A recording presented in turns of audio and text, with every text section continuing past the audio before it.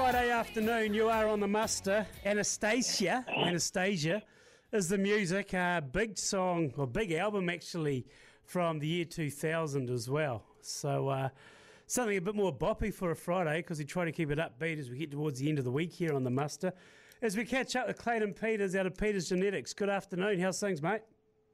Yeah, good, thanks, Andy. No, it's another lovely day out here in Marflat. Another lovely day. I'm taking it by the sounds of that. You haven't had too much of precipitation?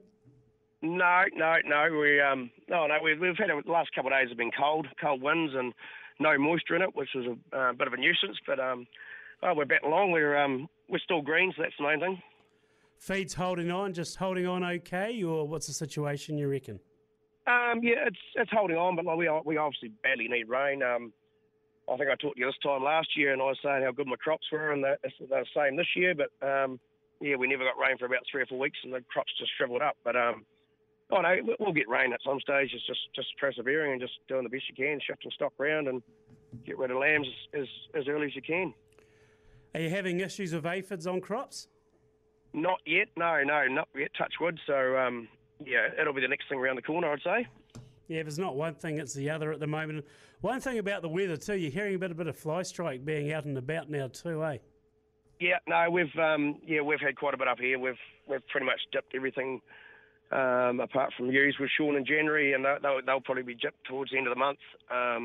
We even shore lambs between Christmas and New Year, and they're starting to get flies, so they need to be dipped now. So I wasn't sort of planning on dipping them for another month, 6 weeks yet, but that's the way things go. Yeah, that's what I was going to ask you, Clayton. Are you finding you're having to change your dipping program over the last 4 or 5 years with the change of the seasons?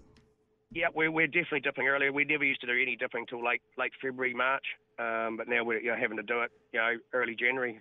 It's just the seasons have definitely got warmer and drier. You look at the parallel opposites that we've got with the North Island at the moment, and it's staggering to say the least. I mean, we've talked about it a bit, but we can't help but ignore it.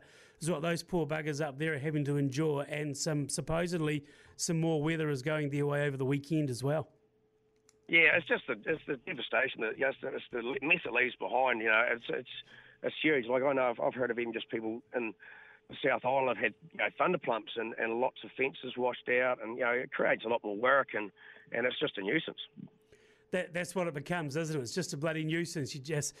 You're losing time when you should be doing other things instead of having to maintain fence lines, etc. And yeah, it's like you do fly strikes. It's just a pain in the butt, but it's something you've got to do to keep things on the straight and narrow, isn't it?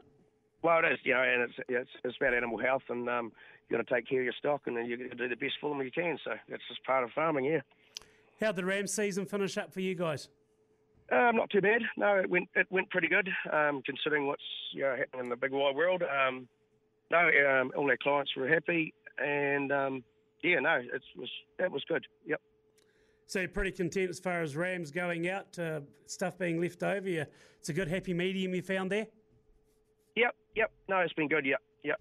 And even in our own farming system, the lambs are all doing well, considering they haven't got a lot of feed. I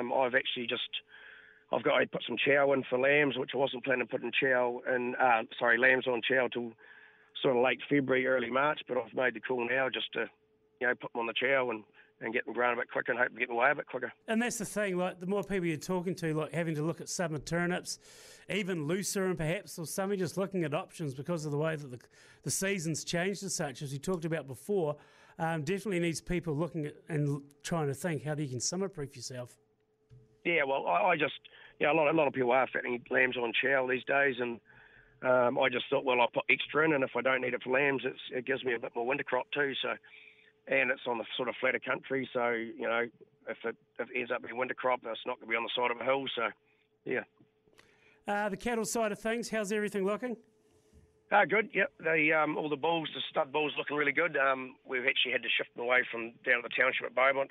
They've gone back down to the farm for eye muscle scanning, and it's just got quite dry over there, so we're just going to give it a spell for hopefully 6 weeks, and we'll get some rain. And... but no, all the cows and calves are looking a picture, actually, the best I've looked for years. I think that's the thing with the weather, the way it is at the moment, though, isn't it, Clayton? Like, so livestock just love the hot weather if they've got the grass for them. Yeah, and the biggest thing is just keeping water up. we've obviously, the water scheme out here has been under the pump the last 2 or 3 weeks with the hot weather, and you've just got to keep an eye on it and just make sure all your stock got water, because if they haven't got water, well, they're just not happy.